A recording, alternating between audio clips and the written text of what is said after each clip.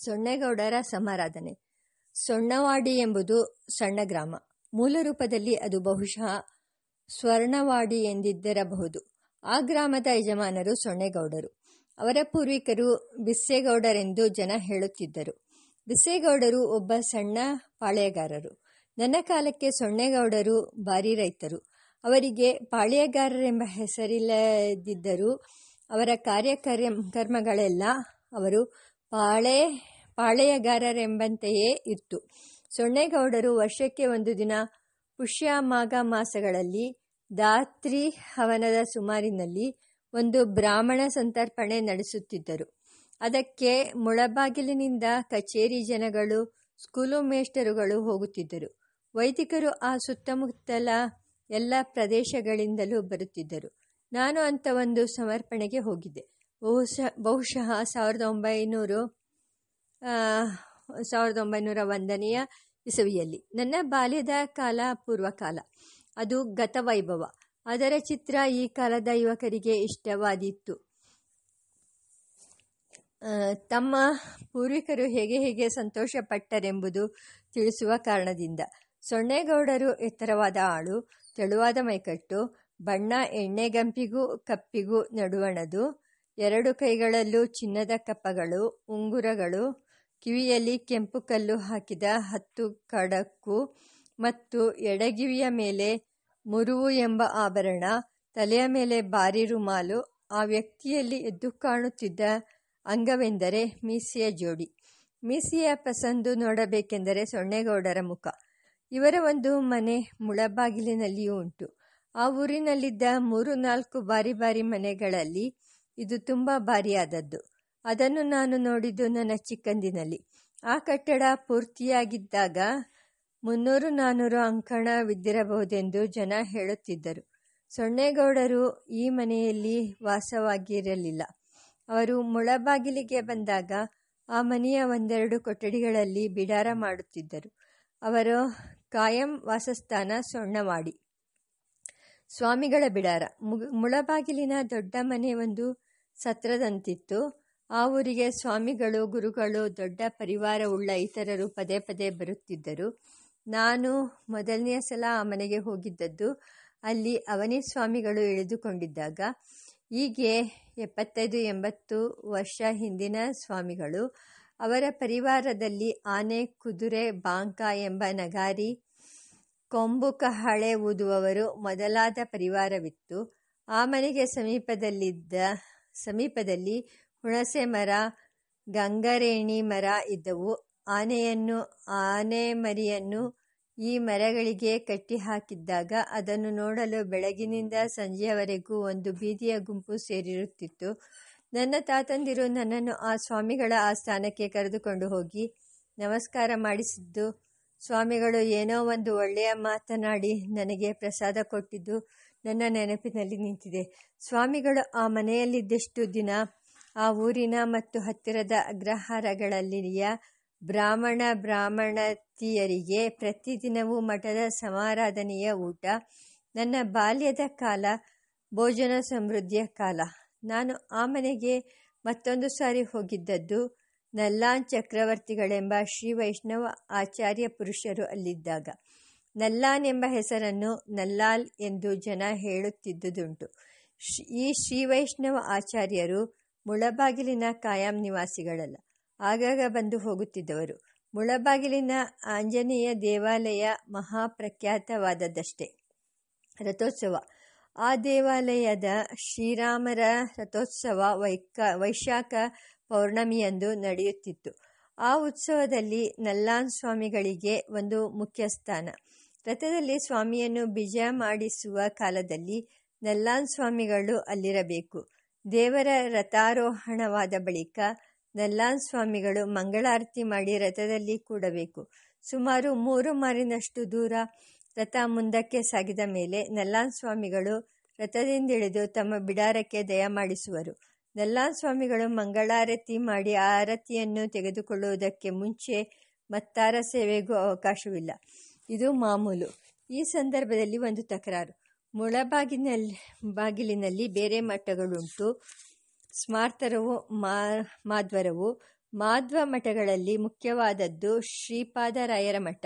ಈ ಮಠದ ಸ್ವಾಮಿಗಳು ರಥಸ್ಥಾನದ ದೇವರ ದರ್ಶನಕ್ಕೆ ಬರಬೇಕು ಎಂದರೆ ಆಗ ನಲ್ಲಾನ್ ಸ್ವಾಮಿಗಳ ದೇವರ ಬಳಿ ಇರಲಾಗದು.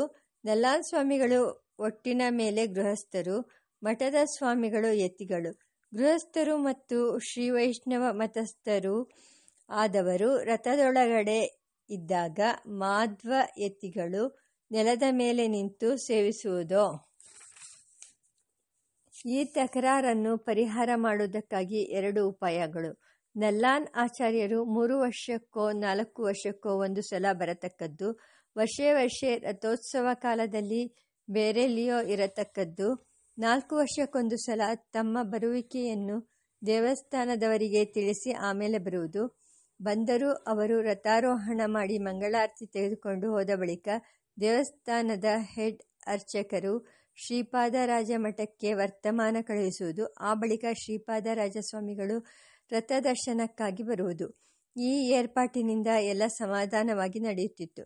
ಇದರಲ್ಲಿ ಮುಖ್ಯವಾದ ಭಾಗ ಆಂಜನೇಯ ದೇವಾಲಯದ ಹೆಡ್ ಅರ್ಚಕರಾದ ಶ್ರೀನಿವಾಸಾಚಾರ್ಯರು, ರಾಮಾಚಾರ್ಯರು ಅವರ ಉಪಾಯ ನಯ ಪೂಜೆಯ ವೈಖರಿ. ಒಂದು ಸಾರಿ ಸೊನ್ನೇಗೌಡರ ಮುಳಬಾಗಿಲು ಮನೆಯಲ್ಲಿ ಯಾರೋ ಶ್ರೀ ವೈಷ್ಣವ ಸ್ವಾಮಿಗಳು 1 ತಿಂಗಳು ಬಿಡಾರ ಮಾಡಿದ್ದರು. ಪ್ರತಿದಿನವೂ ಮಧ್ಯಾಹ್ನ 11 ಗಂಟೆಯ ಸಮಯದಲ್ಲಿ ಕೊಂಬು ಊದಿದ ಶಬ್ದವೂ, ಮೇಳದ ಶಬ್ದವೂ, ನಗಾರಿಯ ಹೊಡೆತದ ಶಬ್ದವೂ ಅಲ್ಲಿಂದ ನಮ್ಮ ಮನೆಗೆ ಕೇಳಿಬರುತ್ತಿತ್ತು. ಒಂದು ದಿನ ನಾನು ಕುತೂಹಲಪಟ್ಟು ಅದೇನು ಶಬ್ದವೆಂದು ಯಾರೋ ಹಿರಿಯರನ್ನು ಕೇಳಿದೆ. ಅವರು ಅದು ನಲ್ಲಾನ್ ಸ್ವಾಮಿಗಳ ದೇವಾರ್ಚನೆ ಎಂದರು. ನನ್ನ ಕುತೂಹಲ ಅದರಿಂದ ತೀವ್ರವಾಯಿತು. ದೇವಾರ್ಚನೆ ಹೇಗೆ ನಡೆಯುತ್ತದೆಯೋ, ಅಲ್ಲಿ ಮಂತ್ರಪುಷ್ಪ ಹೇಗೆ ಹೇಳುತ್ತಾರೋ, ಏನೇನು ಸಂಭ್ರಮವಾಗುತ್ತದೆಯೋ ಅದನ್ನೆಲ್ಲ ನೋಡಬೇಕೆಂದು ಆಸೆ ಹೆಚ್ಚಾಯಿತು. ಮಾರನೆಯ ದಿನ ನಗಾರಿಯ ಸದ್ದು ಕೇಳಿಸಿದ ಕೂಡಲೇ ಅಲ್ಲಿಗೆ ಹೋದೆ. ಮೇಳ ಆಗತಾನೆ ನಿಂತಿತ್ತು. ನಗಾರಿಯ ಸದ್ದು ನಡೆಯುತ್ತಿತ್ತು. ನಾನು ಆ ಮನೆಯನ್ನು ಹೊಕ್ಕು ಅದರ ಹಜಾರಕ್ಕೆ ಹೋದೆ. ಅಲ್ಲಿ 2-3 ಇದ್ದರು. ನಾನು ದೇವರ ಪೂಜೆ ನೋಡಲು ಬಂದಿದ್ದೇನೆ, ಅದು ಎಲ್ಲಿ ಎಂದೆ. ಅವರು ಒಳಗೆ ಹೋಗಿ ಇನ್ನೊಂದು ಹಜಾರ ಎಂದರು. 2ನೆಯ ಹಜಾರಕ್ಕೆ ಹೋದೆ. ಅಲ್ಲಿ 2 ಚಾಪೆ ಹಾಸಿತ್ತು. ಯಾರೋ ಕುಳಿತುಕೊಂಡು ಮಾತನಾಡುತ್ತಿದ್ದರು. ಅವರು ಇನ್ನೊಂದು ಹಜಾರ ಎಂದು ಒಳಗಡೆಗೆ ಕೈ ತೋರಿಸಿದರು. 3ನೆಯ ಹಜಾರಕ್ಕೂ ಹೋದೆ. ಅಲ್ಲಿ ಒಳ್ಳೆಯ ಜಮಖಾನೆ ಹಾಸಿತ್ತು. 2-3 ಒರಗುದಿಂಬುಗಳಿದ್ದವು. 3-4 ಮಂದಿ ಸೊಗಸಾಗಿ ಪಟ್ಟೆನಾಮಗಳನ್ನು ಧರಿಸಿ ಒಬ್ಬಟ್ಟಂಚಿನ ದೋತ್ರಗಳನ್ನುಟ್ಟು ಜಮಖಾನದ ಮೇಲೆ ಕುಳಿತು ತಾಂಬೂಲ ಚರ್ವಣ ಮಾಡುತ್ತಾ ಮಾತನಾಡಿಕೊಂಡು ಕೇಕೆ ಹೊಡೆಯುತ್ತಿದ್ದರು. ನಾನು ದೇವರ ಪೂಜೆ ಎಂದೆ. ಅವರಲ್ಲೊಬ್ಬರು ಮುಗಿಯಿತಲ್ಲ, ಈಗ ತಾನೇ ಮುಗಿದು ಹೋಯಿತು ಎಂದರು. ನಾನು ಬೆಪ್ಪಾಗಿ ಹಿಂದಿರುಗಿದೆ. ಮೇಳದವರು ಅವರ ಹೊತ್ತಿನಲ್ಲಿ ಮೇಳ ಊದಿದರು. ಕೊಂಬಿನವನು ಅವನ ಹೊತ್ತಿನಲ್ಲಿ ಕೊಂಬೆತ್ತಿದ. ನಗಾರಿಯವನು ಅವನ ಹೊತ್ತಿನಲ್ಲಿ ನಗಾರಿ ಬಾರಿಸಿದ. ಸ್ವಾಮಿಗಳು ಅವರ ಹೊತ್ತಿನಲ್ಲಿ ಅವರ ಪೂಜೆ ಮಾಡಿದರು. ಎಲ್ಲರೂ ಅವರವರಷ್ಟಕ್ಕೆ ಅವರವರು ಸ್ವತಂತ್ರರು. ನಾನು ಇದನ್ನು ನನ್ನ ತಾತನಿಗೆ ಹೇಳಿದೆ. ಅವರು, ನೀನು ಯಾಕೆ ಹೋದೆ ಅಲ್ಲಿಗೆ? ನನಗೆ ಮೊದಲು ಹೇಳಾದರೂ ಹೋಗಬಾರದಾಗಿತ್ತೆ ಎಂದರು. ಸೊನ್ನೇಗೌಡರ ಮನೆಯಲ್ಲಿ ವಾಸವಾಗಿದ್ದು ನನಗೆ ತಿಳಿದು ಬಂದ 3ನೆಯವರು ಅಮಲ್ದಾರ್ ಮೋಕ್ಷಗುಂಡ ವೆಂಕಟೇಶಯ್ಯನವರು. ಇವರು ಭಾರಿ ಕುಟುಂಬವಂತರು ಮತ್ತು ದರ್ಪವಂತರು. ಆದದ್ದರಿಂದ ಅಷ್ಟು ದೊಡ್ಡ ಮನೆ ಅವರಿಗೆ ಅವಶ್ಯವಾಗಿತ್ತು. ಸೊನ್ನೇಗೌಡರ ಕುಟುಂಬ. ವೆಂಕಟೇಶಯ್ಯನವರನ್ನು ಕುರಿತು ನನ್ನ ಜ್ಞಾಪಕವನ್ನು ಬೇರೆ ಕಡೆ ನಿರೂಪಿಸಿದ್ದೇನೆ. ನಾನು ಅವರಿಂದ ವಿಶ್ವಾಸ ಪಡೆದು ಉಪಕೃತನಾದವನು. ಈಗ ಸೊನ್ನೇಗೌಡರ ವಿಚಾರಕ್ಕೆ ಹಿಂದಿರುಗುತ್ತೇನೆ. ಅವರ ಸೊನ್ನೇವಾಡಿಯ ಮನೆಯನ್ನು ಮನೆ ಎನ್ನುವುದಕ್ಕಿಂತ ಕೋಟೆ ಎನ್ನುವುದು ಸಮಂಜಸ. ಅವರು ಆ ಕೋಟೆಯ ಎಲ್ಲ ಮನೆಗಳಲ್ಲೂ ವಾಸವಿದ್ದರು. ಪರ್ಯಾಯ ಪ್ರಕಾರದಿಂದ ಮಧ್ಯದಲ್ಲಿ ಒಂದು ಮನೆ, ಅದರ ಸುತ್ತ ಒಂದು ಸಾಲು ಮನೆಗಳು, ಆ ಸಾಲಿನ ಸುತ್ತ 3ನೆಯ ಸಾಲು, ಅದರ ಸುತ್ತ 4ನೆಯ ಸಾಲು. ಒಂದೊಂದು ಸಾಲಿನ ಒಂದೊಂದು ಮನೆಯಲ್ಲಿಯೂ ಸಂಸಾರಗಳು ಬೇರೆ ಬೇರೆ. ಸೊನ್ನೇಗೌಡರಿಗೆ 4 ಮಂದಿ ಮಡದಿಯರಂತೆ. ಒಬ್ಬೊಬ್ಬಾಕೆಯ ಬೀದಿ ಒಂದೊಂದು. ಒಬ್ಬೊಬ್ಬಾಕೆಗೂ ಗಂಡು ಮಕ್ಕಳು ಹೆಣ್ಣು ಮಕ್ಕಳು ಇದ್ದರು. ಹಾಗೆಯೇ ಸೊಸೆಯರು ಅಳಿಯಂದಿರು ಇದ್ದರು. ಒಂದೊಂದು ಸಂಸಾರಕ್ಕೆ ಸೇರಿದಂತೆ ಹಸು, ಎಮ್ಮೆ, ಕರುಗಳು, ಅದರ ಜೊತೆ ಕೋಳಿ, ಬಹುಶಃ ಕುರಿ ಇವೆಲ್ಲವೂ ಇದ್ದದ್ದನ್ನು ನಾನು ಹುಡುಗನಾಗಿದ್ದಾಗ ಸ್ವತಃ ಕಂಡಿದ್ದೆ. ಆಗ ನನಗುಂಟಾದ ಆಶ್ಚರ್ಯದಿಂದ ನನ್ನ ಕೂಡ ಇದ್ದ ಹಿರಿಯರನ್ನು ಕೇಳಿದ್ದೆ. ಅವರು ಹೇಳಿದ ಮಾತನ್ನು ಇಲ್ಲಿ ಬರೆದಿದ್ದೇನೆ. ಧಾತ್ರಿ ಹವನ. ಸೊಣ್ಣವಾಡಿಯಲ್ಲಿ ಧಾತ್ರಿ ಹವನದ ಭೋಜನದ ದಿವಸ ಬೆಳಗಿನ ಜಾವದಲ್ಲಿಯೇ ಎದ್ದು ಸುಮಾರು 7 ಗಂಟೆಯ ಹೊತ್ತಿಗೆ ಸೊಣ್ಣವಾಡಿ ಊರ ಮುಂದಿನ ಕೆರೆಯನ್ನು ಸೇರಿದೆವು. ದಾರಿ ನಡೆದದ್ದರಿಂದ ಮೈಗೆ ಚಳಿ ತೋರಲಿಲ್ಲ. ನೀರು ಬೇಕೆನಿಸಿತು. ಕೆರೆ ತುಂಬ ಸೊಗಸಾದ ತಿಳಿನೀರು. ಮುಖ ತೊಳೆದು ಸ್ನಾನ ಮಾಡಿದೆವು. ಒಗೆದ ಬಟ್ಟೆ ಧರಿಸಿ 1-20 ಗಜ ನಡೆದಾಗ ಅಲ್ಲಿ ತೋಟ. ಬಹಳ ಸೊಗಸಾದ ತೋಟವೆಂದು ನನಗೆ ಈಗ ಅನ್ನಿಸುತ್ತದೆ. ಬಾಳೆಯ ಕಾಡು ಎನ್ನಬಹುದು ಅದನ್ನು. ತೆಂಗು, ಹಾಗೆಯೇ ಅಲ್ಲಲ್ಲಿ ಮಾವಿನ ಗಿಡ, ನಡುವೆ ಚೆಂಡು ಮಲ್ಲಿಗೆ ಹೂವಿನ ಪಾತಿಗಳು, ಮಲ್ಲಿಗೆ ಹಬ್ಬು, ಈ ನಾನಾ ಜಾತಿಯ ಗಿಡಗಳು ತಾವಾಗಿ ಬೆಳೆದಿದ್ದವೆಂಬಂತೆ ತೋರುತ್ತಿತ್ತು. ಲಾಲ್ಬಾಗಿನಲ್ಲಿ ಕಾಣುವ ಕ್ರಮ ನಿಯಮ ಏನೂ ಅಲ್ಲಿರಲಿಲ್ಲ. ಗಿಡವಿಲ್ಲದೆ ಬಿಟ್ಟಿದ್ದ ನೆಲವೇ ರಸ್ತೆ. ಆದರೆ ಅಲ್ಲಿ ನೋಡಿದರೂ ಚೊಕ್ಕಟವಾಗಿತ್ತು, ತಂಪಾಗಿತ್ತು. ಅದು ಅವರೆಕಾಯಿ ಕಾಲ. ಒಂದು ಕಡೆ ಅವರೆಕಾಯಿ ರಾಶಿ ಬಿದ್ದಿತ್ತು, ಇನ್ನೊಂದು ಕಡೆ ಬಾಳೆಯ ಸುಳಿಗಳು.